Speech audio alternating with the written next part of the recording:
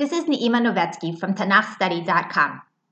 In our last class, we looked at the first subsection of Chapter 20, which spoke of the punishments for the prohibitions of the Molech and necromancy. Today, we'll turn to the rest of the chapter, which deals almost exclusively with the punishments for the various sexual prohibitions that we learned about in Chapter 18.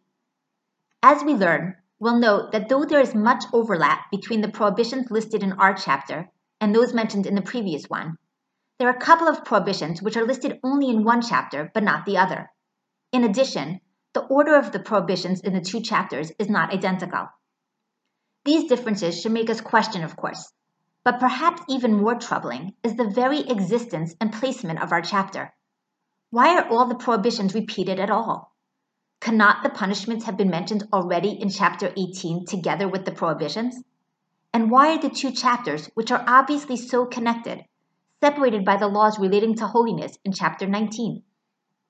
Before we can address these questions, though, we must first look at the verses inside. Verses 7 and 8 serve as a transition between the first and second units of our chapter, serving to simultaneously close the first section about the Molech and necromancy and open the second unit about sexual offenses.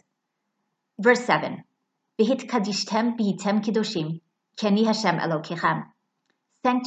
Sanctify yourselves, therefore, and be holy, for I am Hashem, your God. Verse 8, Ushmartem et chukotai v'asitem otam, Ani Hashem mekadishchem. You shall keep my statutes and do them.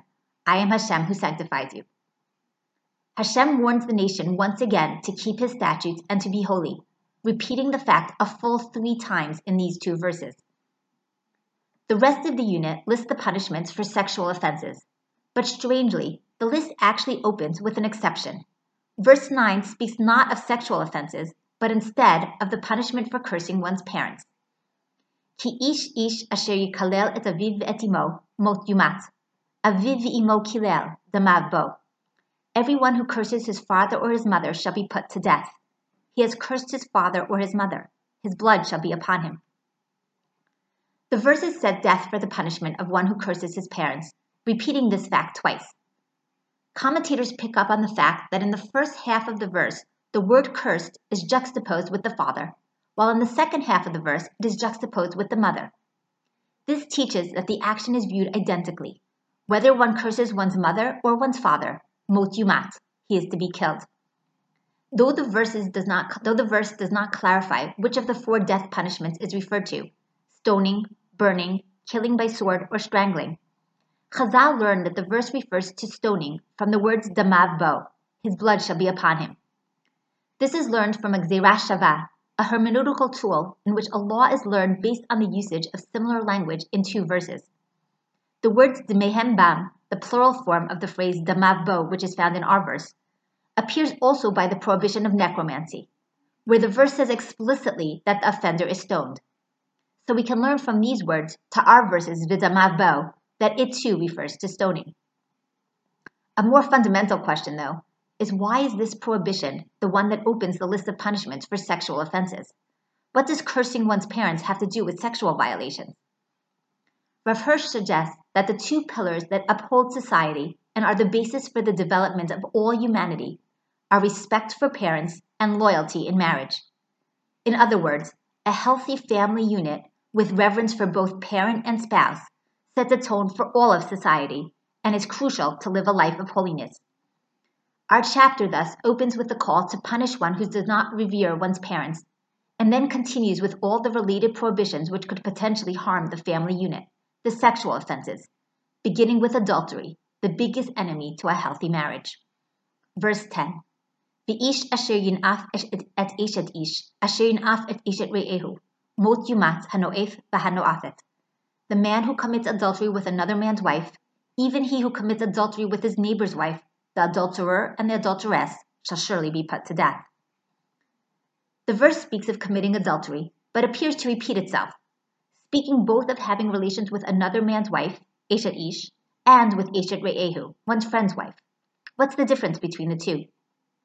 Targum Suda Jonathan suggests that one phrase refers to an engaged woman and the other to a married woman. But on a simple level, the verse might just be saying that regardless of your relationship or lack of relationship to a given male, whether he be your neighbor or unknown to you, You may not sleep with his wife, and so doing will incur a punishment of death. Chazal maintain that the verse refers to chenek, strangling, according to the rule, kol mitah amura stam eina ela chenek. Any verse which speaks of only death without further explanation refers to death by strangling.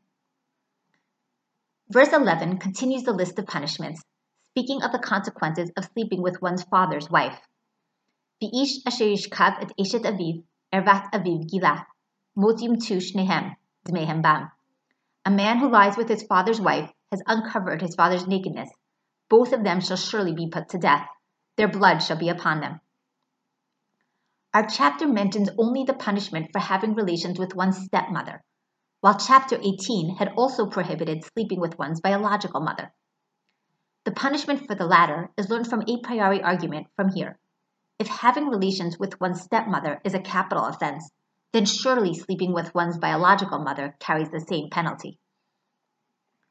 Verse 12 turns to sleeping with one's daughter-in-law. V'ish asher yishkav et kalato, mot yimtu shnehem, tevelasu, dmehem bam. If a man lies with his daughter-in-law, both of them shall surely be put to death. They have committed a perversion. Their blood shall be upon them.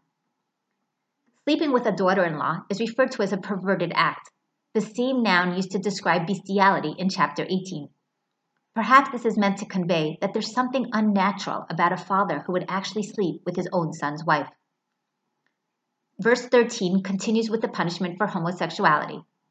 V'ish asher yishkav et zachar mishkavei isha, toivasu shnehem, mot yumatu, dmehem bam. If a man lies with a male as with a woman, both of them have committed an abomination. They shall surely be put to death. Their blood shall be upon them. Verse 14 then punishes one who sleeps with a woman and her mother. V'ish asher yikach et isha ve'et ima zimahi, be'esh yisrafu ve'eten, v'lo tiyeh zima b'tochchem. If a man takes a woman and her mother, it is wickedness. They shall be burned with fire, both he and they, that there may be no wickedness among you. The wording of the punishment in this verse is somewhat difficult, for it states that both he and they will be burned with fire, suggesting that all three parties are killed, the husband, his first wife, and her mother. But considering that the original wife is innocent, it's not clear why she should be punished.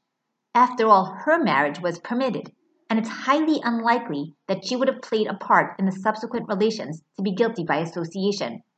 Why would she have condoned her husband's deciding to have relations with her mother? The verse is a source of dispute between Rabbi Yishmael and Rabbi Akiva. Rabbi Yishmael maintains that the punishment of death in the verse is only referring to the husband and the second woman. The word et hen means et achat mehen, one of them. According to one understanding of Rabbi Akiva, he instead learns from the plural language that the punishment in the verse comes into play only if both women are alive. If one sleeps with one's mother-in-law while his wife is alive, then the punishment is burning. However, if he does so after his original wife had died, though the act is still prohibited, there is no punishment of death by burning. Verses 15 and 16 turn to bestiality. V'ish asher yitin shchavto b'vhima mot yumat, ve'et habehima taharogu. If a man lies with an animal, he shall surely be put to death, and you shall kill the animal. V'isha asher tikrav el kol behima l'rib'alta, v'haragta et ha'isha ve'et habehima, mot yumatu, d'mehem bam. If a woman approaches any animal and lies down with it, you shall kill the woman and the animal. They shall surely be put to death. Their blood shall be upon them. Interestingly, not only is the man or woman punished, but so is the animal they consorted with. In the Mishnah and Sanhedrin, they asked, why should the animal be killed? And they offered two answers. First, because the animal led the human astray and is thus somewhat culpable. And second, so that not every time it is passed on the street will people say, oh, look at that animal. He was the cause of so-and-so's stoning. All of the punishments that we've seen so far are prosecuted in court and meted out by human judges. The rest of the unit, in contrast, speaks of punishments which are meted out by Hashem alone. Verse 17. V'ish asher yikach et achoto bat aviv o bat imo, v'ra'a et ervata, v'hi tir'eh et ervato, chesed hu, v'nechratu le'enei b'nei amam, ervat achoto gila, avono yisa. If a man takes his sister, his father's daughter, or his mother's daughter, and sees her nakedness, and she sees his nakedness, it is a shameful thing. They shall be cut off in the sight of the children of their people. He has uncovered his sister's nakedness. He shall bear his iniquity. Sleeping with one's sister incurs the punishment of karet. We've already discussed that this is not quite clear what this includes, though some say that it means dying early and others without children. While some of the other prohibitions are referred to as abominations, perversion, or the like, by this prohibition, the verse states, ki chesed hu, a seemingly very odd description. What does chesed mean in this context? Rashi explains that in Aramaic, the word means shame. And Rashbam brings a proof text from Mishlei 25:10, pen yechasedcha shomea, to suggest that elsewhere in Tanakh too the word might mean shame. Because from context, this verse from Proverbs can be translated, and lest he who hears shame you. If so, in our verse 2, we're told that this offense is a shameful one. Verse 18 similarly mandates karet, this time for sleeping with a menstruating woman. V'ish asher yishkav et isha dava, v'gila et ervata, et mikora ha'era, v'higilta et mikor dameha, v'nechratu shnehem mikerev amam. If a man lies with a woman having her monthly period and uncovers her nakedness, he has made her naked her source, and she has uncovered the source of her blood. Both of them shall be cut off from among their people. Verses 19 and 20 continue, Ve'ervat achot imacha va'achot avicha lo tikaleh, ki et sheiro ha'era avonam yisal. You shouldn't uncover the nakedness of your mother's sister nor of your father's sister, for he has made naked his close relative. They shall bear their iniquity. V'ish asher yishkav dodato ervat dodo gila, chet'am yisal, aririm yamutu. If a man lies with his uncle's wife, he has uncovered his uncle's nakedness. They shall bear their iniquity. They shall die childless. These verses turn first to one's aunt through blood, from either one's mother or father's side, and then to one's aunt through marriage. In the first case, the verse does not state explicitly what the punishment is, saying only, and their sin they shall bear. But Chazal learn that it refers to karet, like the surrounding punishments. The punishment for having relations with an aunt through marriage is that one's children will die before them, or perhaps that one will be unable to bear children at all. Finally, verse 21 closes the unit. V'ish asher yikach et eshet achiv nidahi, ervat achiv gilah, aririm yiyu. If a man takes his brother's wife, it is an impurity. He has uncovered his brother's nakedness. They shall be childless. To summarize the prohibitions and punishments that we've seen. As we noted, the first half of the list deals with capital punishments meted out in human courts, while the second half speaks of those meted out by Hashem. From the individual verses, it's difficult to know which of the 4 deaths, stoning, burning, sword, or strangling, is referred to in each verse. Chazal suggests the following. Adultery is punished with strangling. Sleeping with one's stepmother and daughter-in-law, homosexuality, and bestiality are all punished with stoning, while sleeping with both a mother and her daughter is punished with burning. The second half of the list, which includes sleeping with one's sister, a menstruating woman, one's biological aunt or aunt through marriage, or one's sister-in-law, are all punished by Hashem through karet or childlessness. On the whole, as we said, the list overlaps with the prohibitions of chapter 18. There are, however, several prohibitions which are mentioned in chapter 18 and not repeated here. For example, the prohibition against having relations with one's biological mother, one's daughter or granddaughter, or marrying 2 sisters, or a woman and her granddaughter. All of these are omitted in our chapter. Perhaps more glaring than these omissions, though, is the different order in which the prohibitions are discussed. In chapter 18, the forbidden unions are arranged according to the degree of closeness between the man and the woman with whom he is sleeping, while in chapter 20, in contrast, the order relates to the severity of the sin and harshness of the punishment. Thus, for example, while adultery is found towards the end of the list in chapter 18, since the party with whom the person is having relations is not related to him at all, this sin heads the list in chapter 20, since it's considered so fundamentally problematic. What leads to this difference in order?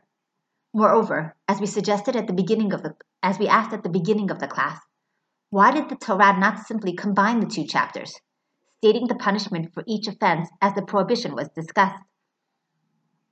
Rav Amnon Bazak discusses the issue in a class on the parasha found on Yeshivat Har Etzion's website, the VBM. He suggests that the 2 chapters actually connect to 2 different thematic units in the book. He suggests that chapter 18 is part of the unit of Sefer Vayikra, which discusses laws of purity and impurity, while our chapter is found in the unit that deals with Kedusha.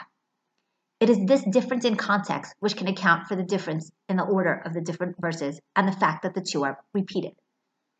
Chapter 18's focus is on how sexual immorality defiles the person and the land. The root tameh, impure, comes up 9 times in the chapter, highlighting the theme's centrality to the unit. In chapter 20, in contrast, the root tameh never appears. Instead, the word kadosh repeats, appearing 7 times, highlighting how this chapter focuses on how to sanctify oneself. What's the difference between purity and sanctification, though? Rav Bazak suggests that the base state of all matter is one of purity. Certain circumstances and certain deeds can defile, while other positive actions can elevate and sanctify. Thus, transgressing the laws of sexual unions can cause impurity, while observing them can help to sanctify.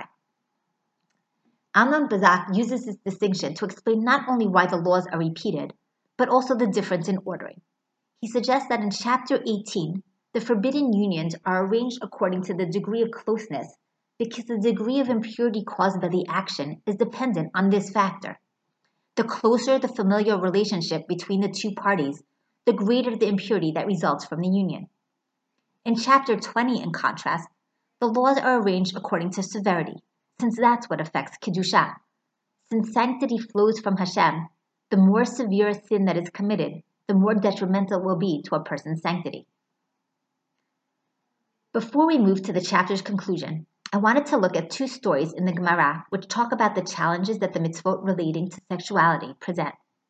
In Masechet Kedoshim, in the context of discussing the laws of Yichud, not being alone with a woman, the Gemara relays several agadot, several legends about rabbis who had to confront their yetzer, their evil inclination, and their desire for women. One of the more well-known stories relates to Rav Amram the Pious. The Gemara shares that a group of captive women were brought to Nahar Da'ah after they had been redeemed, and they were housed in a loft in the home of Rav Amram the Pious. The people removed the ladder which would normally provide access to the loft to ensure that no men would climb up after them.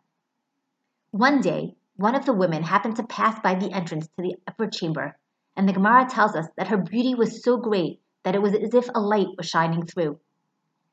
Rav Amram was overcome with desire, and he grabbed a ladder that 10 men together could not lift, lifted it on his own, and began climbing. When he was halfway up the ladder, he strengthened his legs against the sides of the ladder to stop himself from climbing further. He raised his voice and cried out, "There's a fire in the house of Rav Amram! There's a fire in the house of Rav Amram!" Upon hearing his screams, the sages come running and find him midway up the ladder.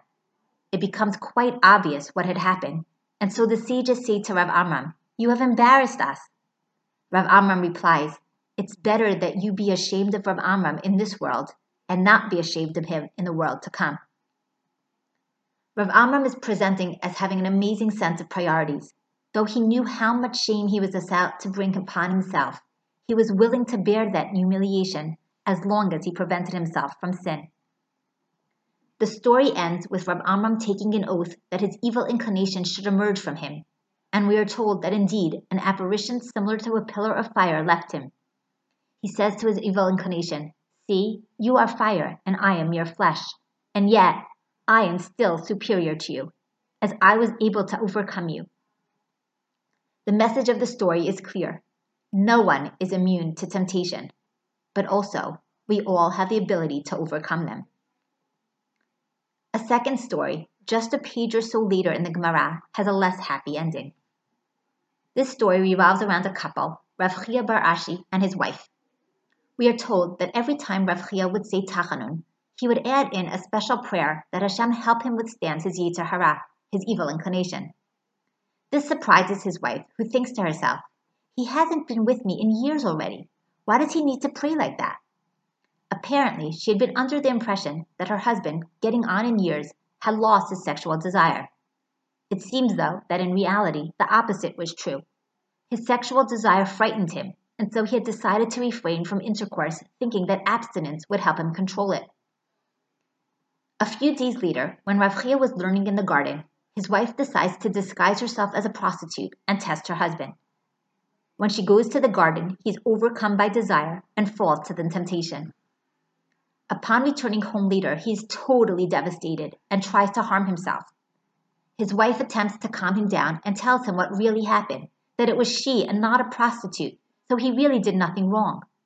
He cannot be consoled, saying that it makes no difference, since after all, he had meant to sin, and he torments himself the rest of his life until he dies.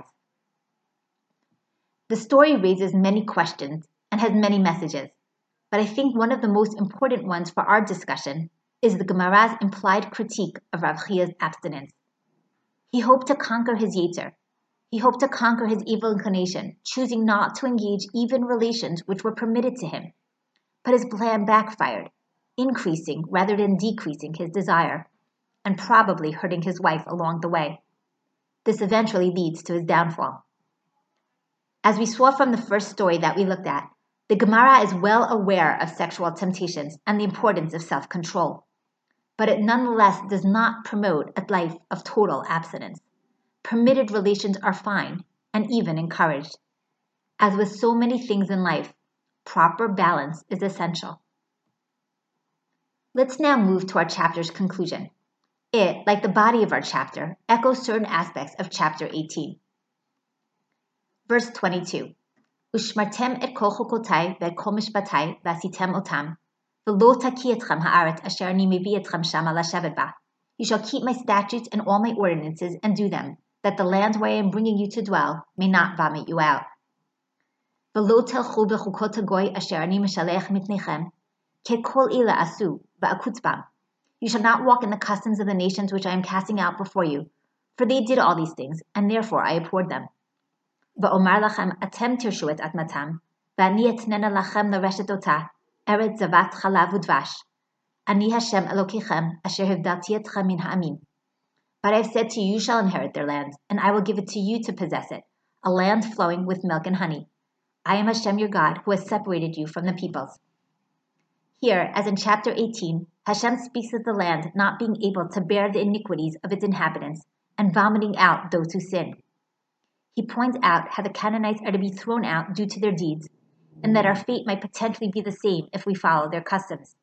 We are supposed to be distinct and separate from other nations. The next verse, at first glance, seems out of place, but it continues the theme of separation. V'hivdaltem ben ha'behima ha'tahora latme'ah, uvein ha'of ha'tamei latahor. V'lo tishaketzu et nafshotechem ba'behima uva'of uv'chol asher timos ha'adama, asher hivdalti lachem letamei. You shall therefore make a distinction between the clean animal and the unclean, between the unclean fowl and the clean, and you shall not make yourselves abominable by animal, by bird, or by anything with which the ground teems, which I have separated you from as unclean for you. I am not sure why Hashem decides to reiterate the warnings against forbidden foods specifically here. It's possible that one of the goals of the mitzvot of kashrut is to distinguish and separate Israel from other nations, the motif of our concluding verses. The very fact that Israelites have a unique diet, not shared by their neighbors, marks them as different. In addition, from a practical perspective, the dietary restrictions make it more difficult to socialize and celebrate with Gentiles, as many aspects of people's interactions revolve around food. If so, in the context of speaking about how Hashem has separated Israel from other nations to be His, He mentions one of the ways through which this is accomplished. Hashem then repeats, Pasuk Chavav, V'hitem li Kedoshim ki kadosh ani Hashem, v'avdil etchem min ha'amim liot li. You shall be holy to me, for I, Hashem, am holy, and have set you apart from the peoples, that you shall be mine. The chapter ends, somewhat anticlimactically, with one more prohibition and punishment. V'ish o isha ki yevehem ov o yidoni, mot yumatu, va'evin yigemu otam, d'mehem bam. A man or a woman that is a medium or a wizard shall surely be put to death. They shall stone them with stones, their blood shall be upon them. This verse, in contrast to the verse discussing necromancy earlier in the chapter, appears to speak not about someone seeking out a diviner, but about the diviners themselves. They too are punished with stoning. Our verse concludes not just the chapter, but the entire unit of Sefer Vayikra, which deals with laws meant to ensure the holiness of the nation. Parashat Emor will turn to those laws meant to ensure the holiness of the priestly class specifically, the subject of our next class.